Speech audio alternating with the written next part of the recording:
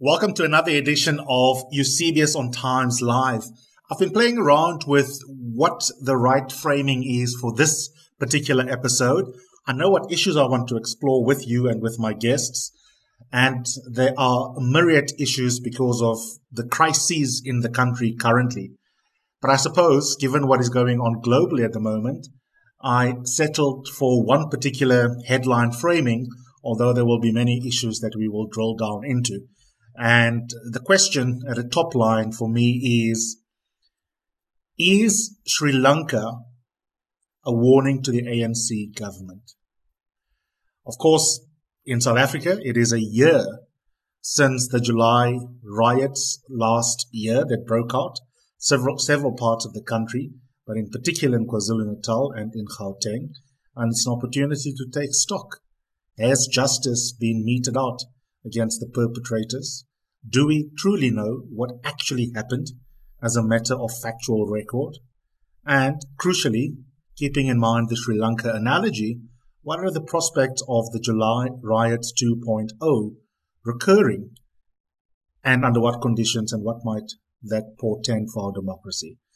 Two of my guests who are joining me are two of my colleagues at Arena Holdings, and they're two of the country's top investigative journalists based at the Sunday Times, Thando Xolo Jika as well as Sabelo Skete.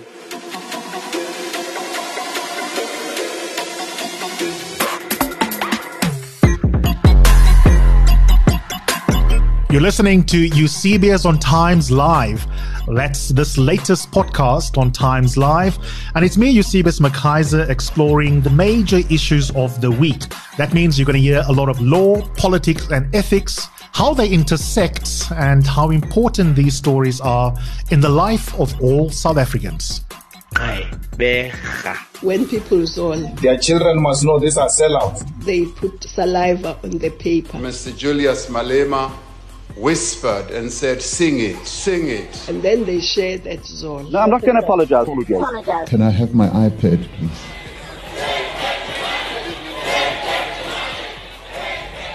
So they stole it.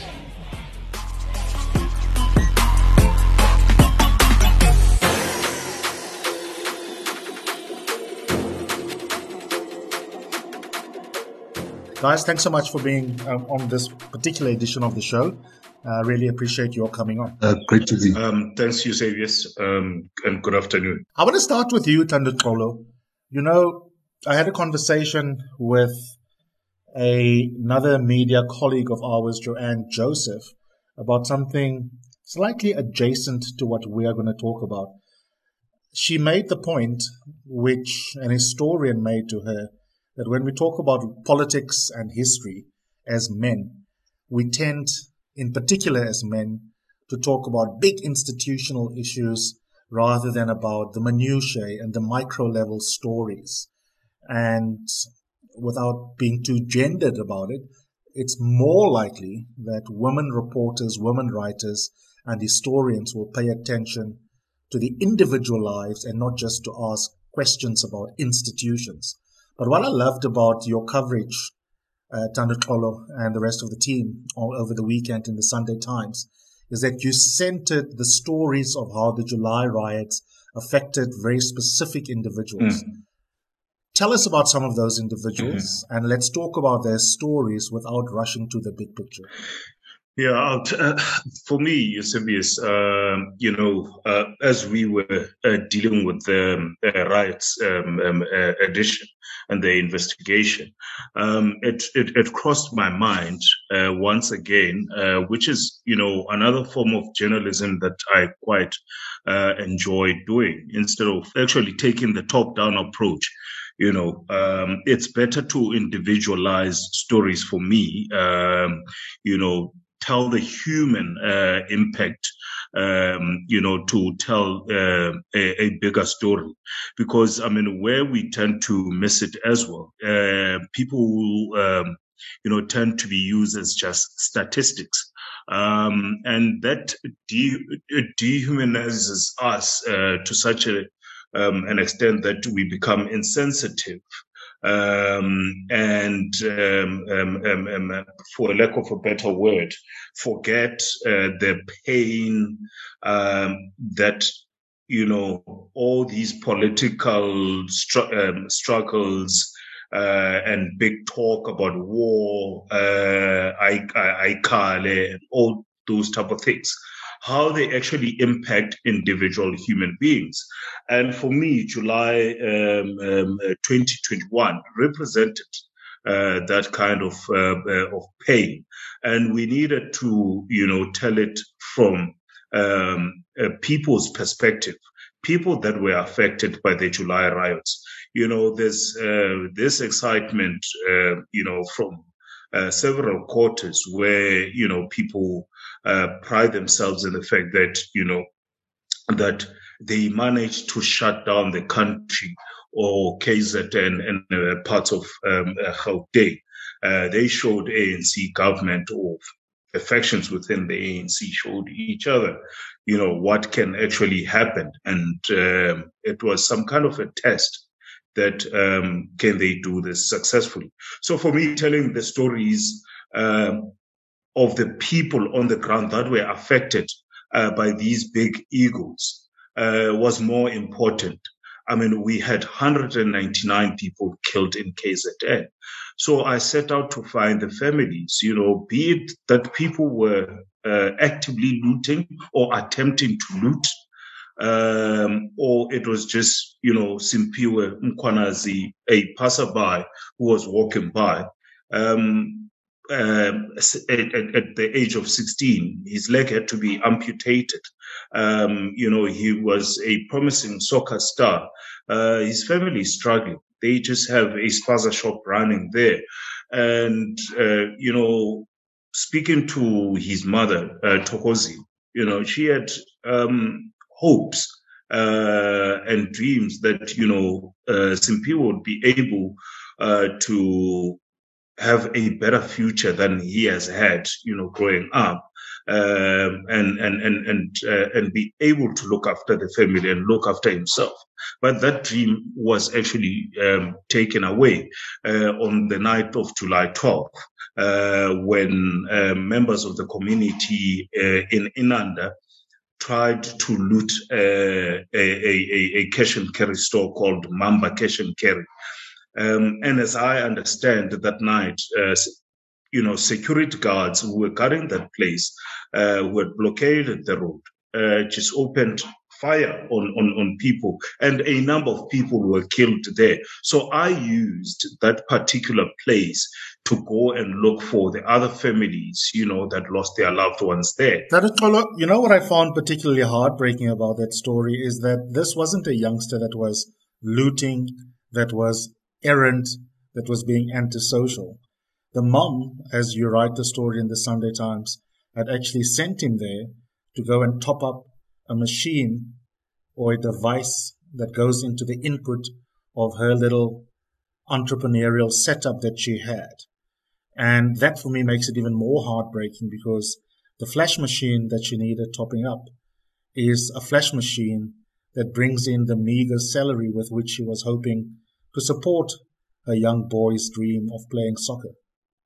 Absolutely. For me, that story, struck me so much, because now it says, because people had this thing that, people deserved to die, they were looting, etc. But they were innocent bystanders, people who were not looting like Simpiwe, and there's nothing in that family. They're struggling. And Simpiwe was their hope, and there's nothing now, for his future. So we needed to tell that kind of impact of the riots, of the looting, of the chaos that took place, even for those families, who lost. The guy called Sihle Kotelani, who was also shot there, shot in the head. We spoke to the mother. They had to sit with the body of Sihle for hours because the mortuary vans were not coming to pick them up. And even though I found it absolutely shocking. Yeah. The quote, Sabelo, that Thanduxolo includes in his story, I want to read it. And even as an investigative journalist who deals with the dark underbelly of society, tell me what comes up for you just at the level of affect when you listen to this quote from Sishle's mom. It's like they killed stray dogs on that night at Mamba because no one is being held responsible for the death of my son. The police have been quiet since we buried Sishle on July 20 last year. They shot him in the head, and I want justice and to know if my child was a threat to any of those guards. He was not found with any goods, and that store was not broken into, so why did they kill him? His younger brother and their father had to go and look for his body after they were called and told that Sishle was shot dead. They were then forced to come back here with him, and I had to watch his lifeless body just lying there. Imagine watching your son dead with a bullet hole in his forehead. You're not just a journalist, you're also a dad. It's very hard to listen to this kind of reportage without connecting to the story, because this could have been ourselves or anyone with proximity to us. We've got family in townships, and we don't live single narrative lives in Joburg.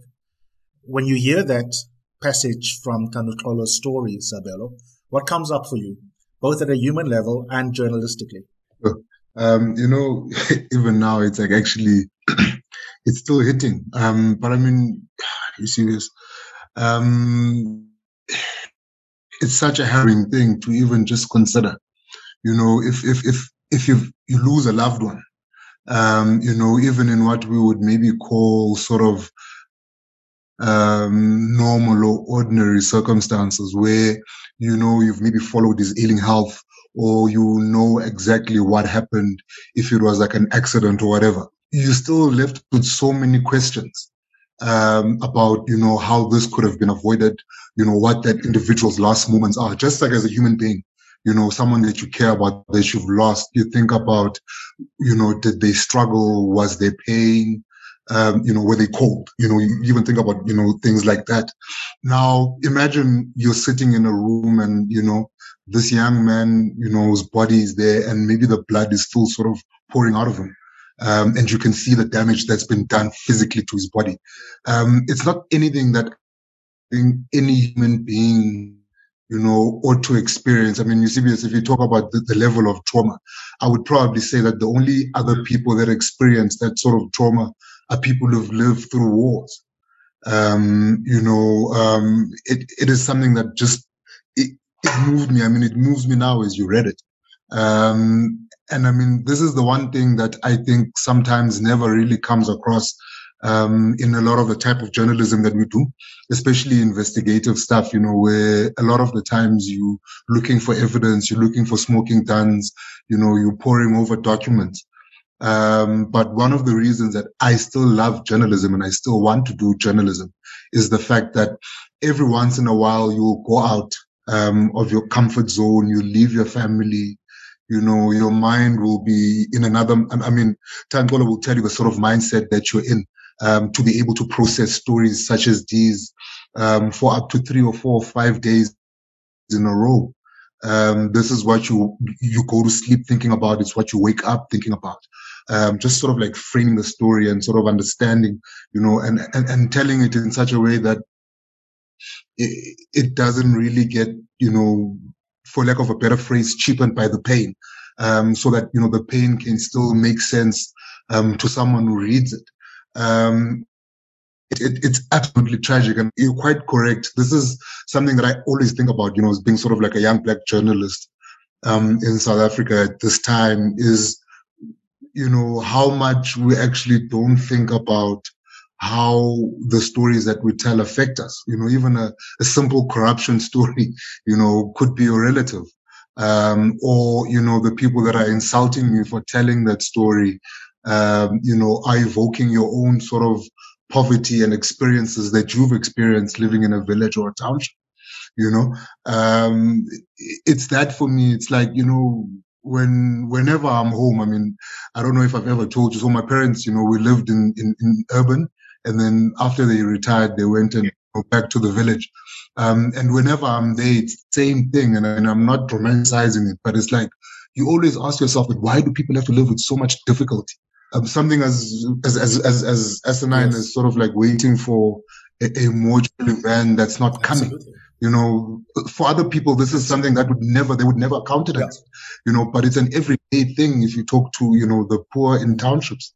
Well, I think it indicts us collectively, because those of us who don't experience it can nonchalantly mouth rights in the Constitution, such as the right to dignity, which is the preeminent constitutional value, but it's not animated for the persons that don't have a stake in our democracy.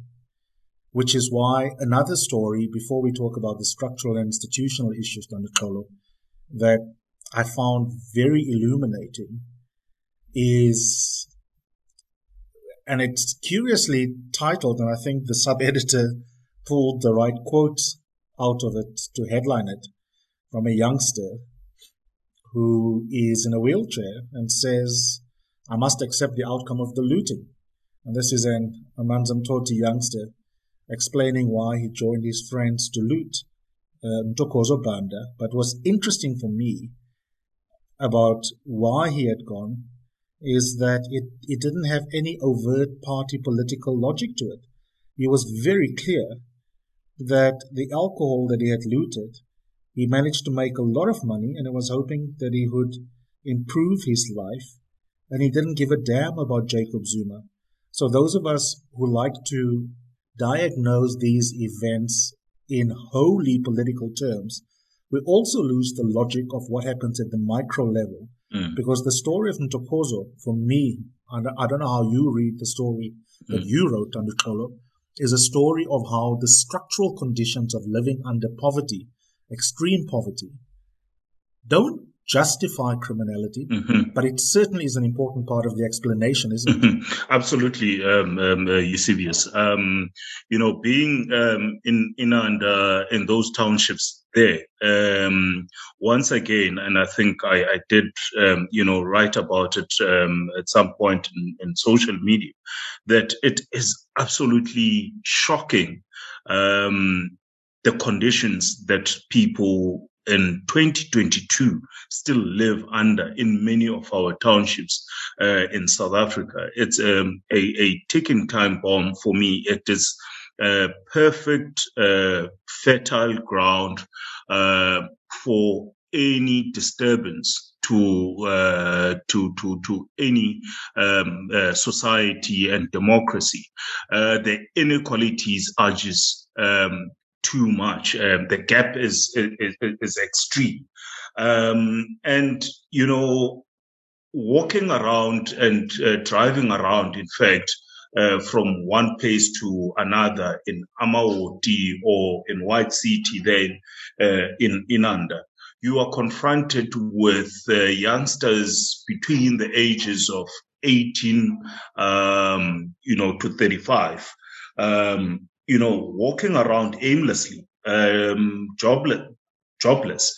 And you can see that there is no plan for them at all.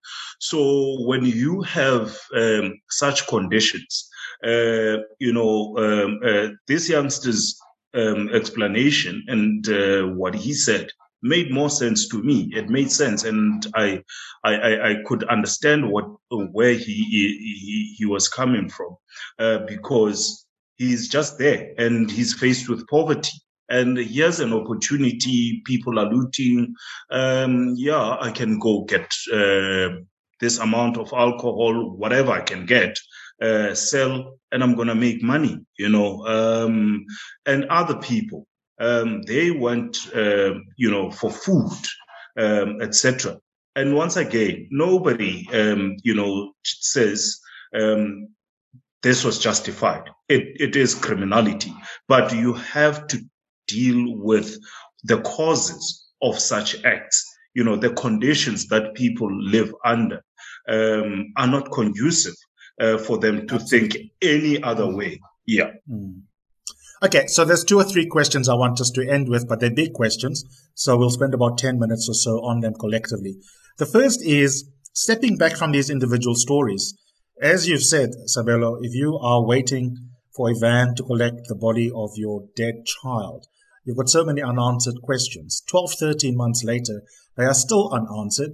Hopefully the state had answered them by then.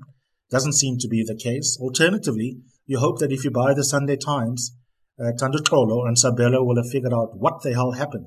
Why don't we know the true facts of what actually happened? I think it's actually quite interesting in the sense that there's a couple of factors, right? And I think one of the most shameful things about the government that we have and the leadership in the government that we have is that ever since, those disastrous days in July, the government has done absolutely everything in its power to try and cover up their ineptness and the fact that they were complicit in those deaths.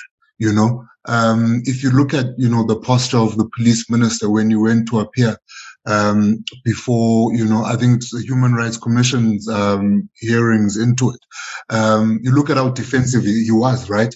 And how he was sort of like passing the buck, and it suddenly became about, the squabbling between police and, our domestic intelligence.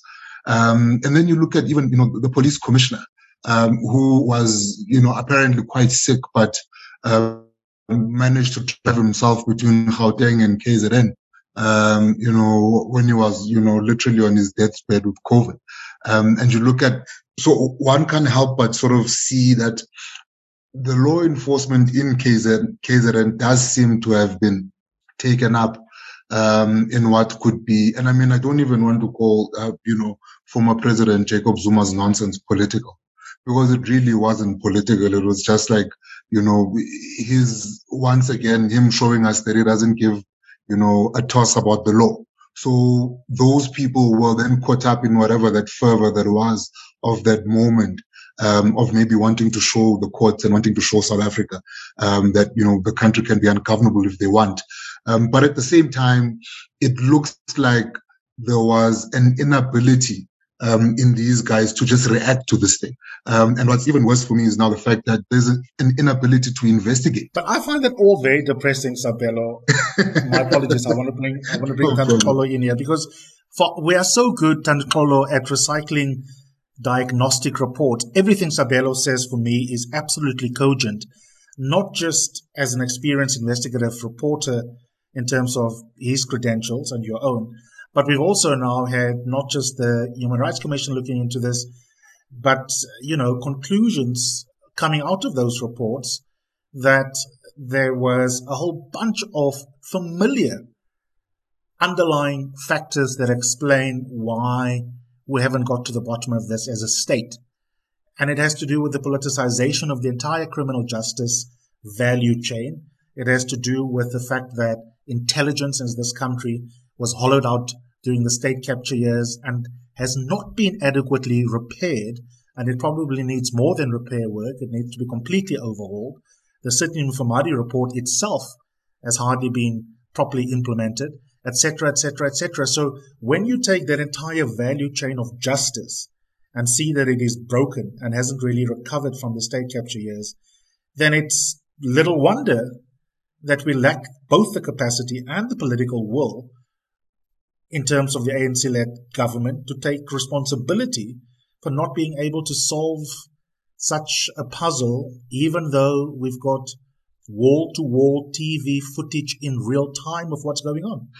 Yeah, I mean, you see, the problem, as the president's advisor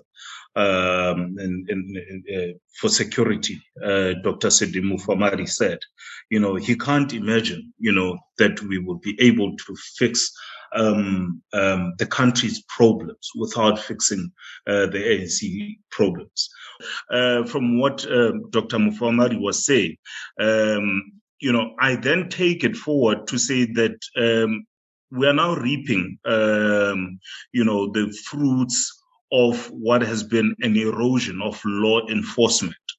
Law enforcement, which started, being actively involved in ANC internal politics, serving different interests, which is why now the citizens of South Africa are actually, on their own and have no protection. Vigilantes can run around and shoot people willy-nilly, because they know very well that they can get away with it. There is no investigative capacity. There's no intelligence capacity, because all those institutions are highly focused on ANC politics, are highly politicized. So this is why, we're getting all this chaos and criminality that keeps on just cropping up and going.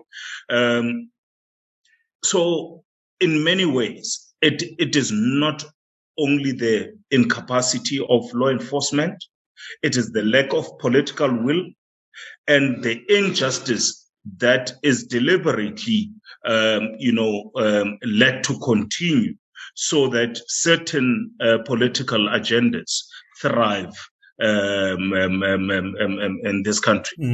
Okay, I mean that's quite interesting. Sabelo, would you agree with it?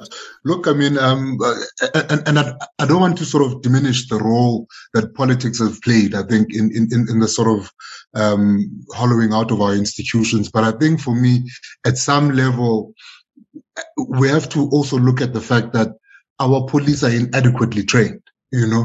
Our police, yes, never mind detecting. That's maybe a step too far. They can't even collect evidence correctly at a crime scene. We're sitting in 2022 right now in South Africa with the murder of Senzo Meyiwa. There were 5 people in that house. The police have not been able to get to the bottom and give us a coherent version of what actually happened there.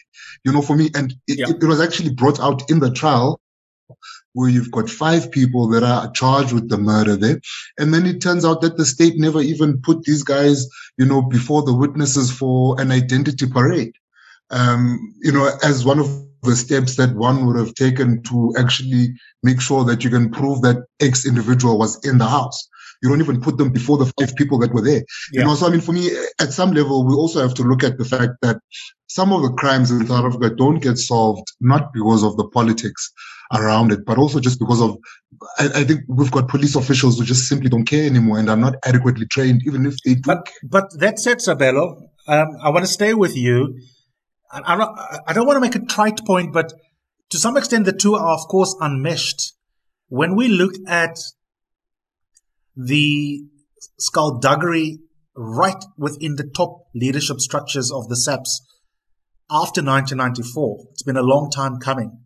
The last book I read was Jeremy Veery's book, which is a police memoir. Then I think to myself, it's little wonder that we should have so many cops unable to do the basics, as you've correctly articulated, when you have a leadership crisis and when you have the politicization of appointments right at the top. You've got turf wars, pardon the pun, not only between gangsters on the Cape Flats, but turf wars between different parts of police management and political leadership and across different provinces.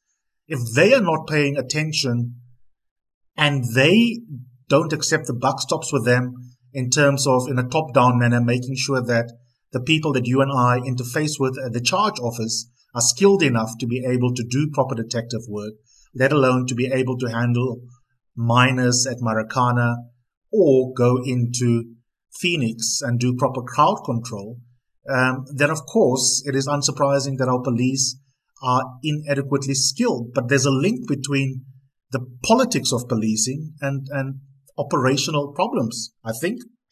Yes. And I mean, it starts right there, right? And I just wanted to draw us back to yesterday. I mean, looking at just the newspapers. So the front of the Sunday Independent was about exactly just that, the latest installment of, the Days of Our Lives that takes place right at the very top levels of SAPS. The Minister of Police is once again at loggerheads with some or other, divisional head within, our police service. And these are people this is a service that gets in excess of 10 billion rand a year. I sometimes listen and I hear people talk about the fact that our police are under-resourced. I think resourcing is not a problem. And I think what you've just spoken about is exactly some of the issues that we deal with in the police, is that there's no accountability for members of the police force, who don't, uphold, the standards that's required of them. Guys are able to drive past a pile up on the freeway, police officers, when they know exactly what their role is supposed to be in that. You've got police that, will extract money from its citizens, when they stop them on the side of the road. You and I, if we are on the side of the road, we've got a flat. When a police car stops, we instead get worried and we take out our phones and we want to record instead of thinking that we're going to get some help here, And I mean, It goes to exactly what you're saying, is that if you've got the head of HR, for instance, in the entire SAPS, having to fight off some or other ridiculous charge from another divisional head in SAPS, what are they doing then about the HR problems in SAPS? If you've got the head of finance within SAPS, fighting with crime intelligence over their allocation of money, when are they then making sure that what they spend on police uniform, for instance, is value? If you've got all of these different divisions at war with each other and at war with the minister, daring the president, what do you expect from the guy at the police station level? I mean, it's not rare in South Africa. You walk into a police station and you can ask for the station commander. You will sit there for hours and the station commander simply won't be there. And then someone will whisper to you and say, this person doesn't really come to work. Outside of meetings, we don't see them. Who's then responsible for the running of that station? We experience it here in the urban. It's worse in the rural areas. I've got a last question for the three of us, and let's tackle it simultaneously. Don't wait for me to prompt you.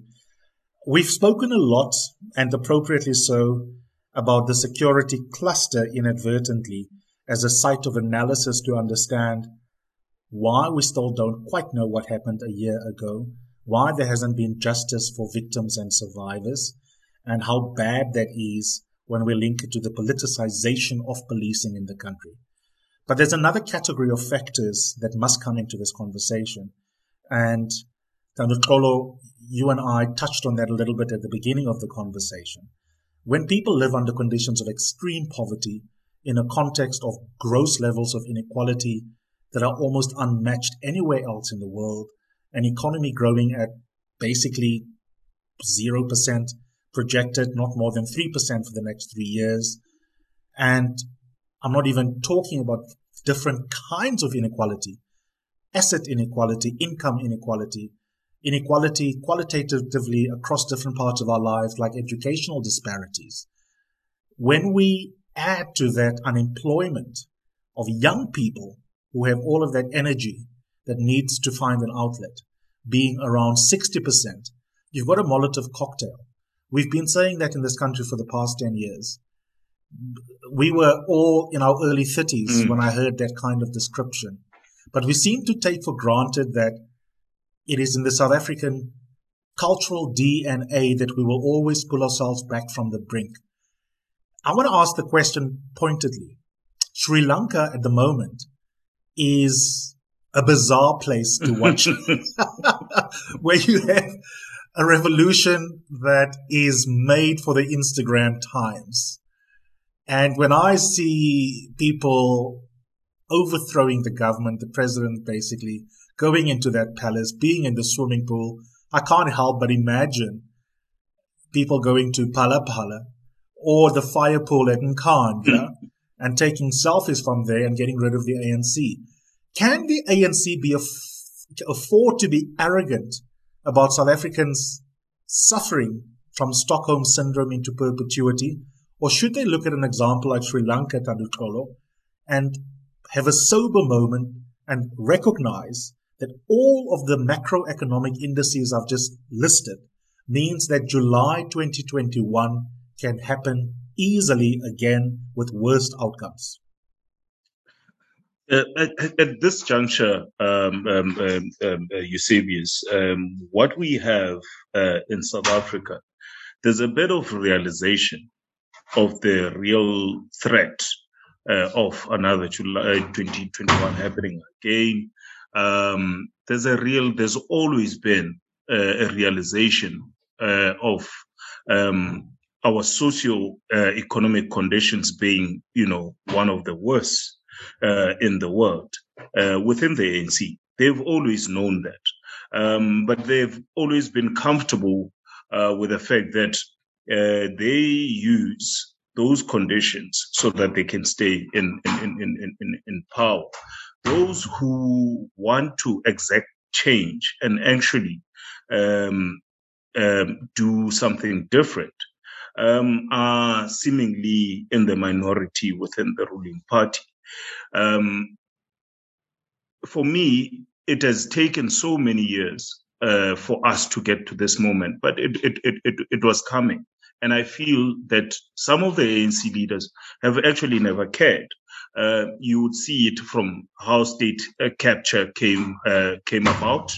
You would see it in the level of the growth of politically connected people in terms of only them being rich and the state actually not doing enough for the working and the middle classes.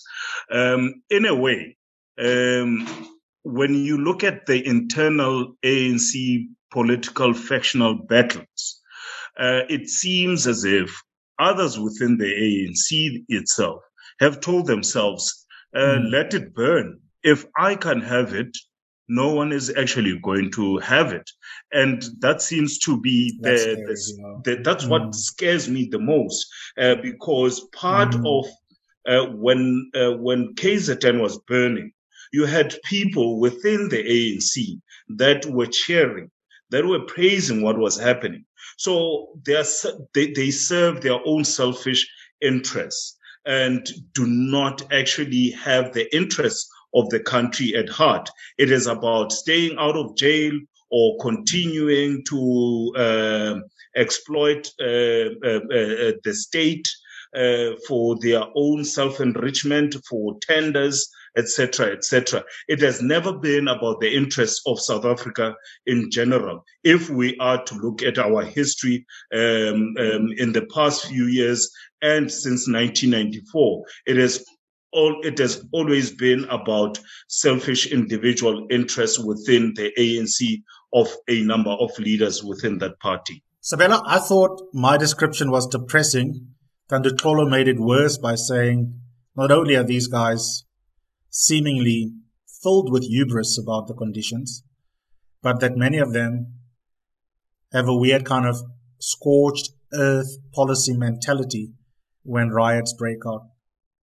And I mean, look, I think, one thing that I think we're very far from as a country is serious.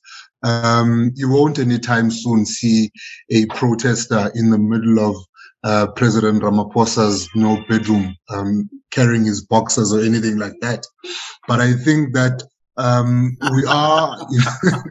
we are at a point in this country where concomitant action. Sorry, Sabela. Yeah, look, I think for me, part of it is that, right? It will be different here, and I think we're starting to see a little bit of it in the sort of lawlessness, that one is seeing in the country. I mean, I'll remind you about, the fight in Gqeberha, where the Somalian shop owners, yes. Basically got tired of whatever incessant bullying was happening there between them and the taxis. And they set these taxis alight. You saw video footage of these people carrying automatic rifles that we can only probably, imagine that are not legal in any way. You've got another incident similar to this that happened in the Eastern Cape near Queenstown, where these Somali shop owners abducted, and I think they even, killed one of these 3 boys that had broken into or attacked their shops. Then you've got people that are walking into taverns this weekend and just firing indiscriminately and killing people. And for me, this then speaks to sort of these pockets that are going to mushroom, these pockets of lawlessness. I've not even touched on Operation Tutula, and how they sort of work up people who clearly are left to their own devices and feel that they've got no other way out of it. Then, you take all of that and then you take the economic situation. I mean, I was reading such a harrowing story in the City Press. A lady who works as a domestic worker, earning 2,000 Rand and spending 1,800 Rand of that on transport. She now sees that it's a year for her to actually resign and sit at home, instead of, trying to make do with 200 Rand every month. That's the sort of desperation that you've got and the sort of no way out that people are not seeing, and then you've got these pockets of violence that are flaring up. And I think what's going to happen with young people, because once again, ANC leaders are flaunting ill-gotten gains on social media. They're everywhere at clubs buying expensive liquor. They're buying expensive cars. They're wearing clothes that these young people with no hope aspire to. And all these young people see are these arrogant old men who the only thing that they had to do to access this wealth and this power and this influence is to simply have, the guts.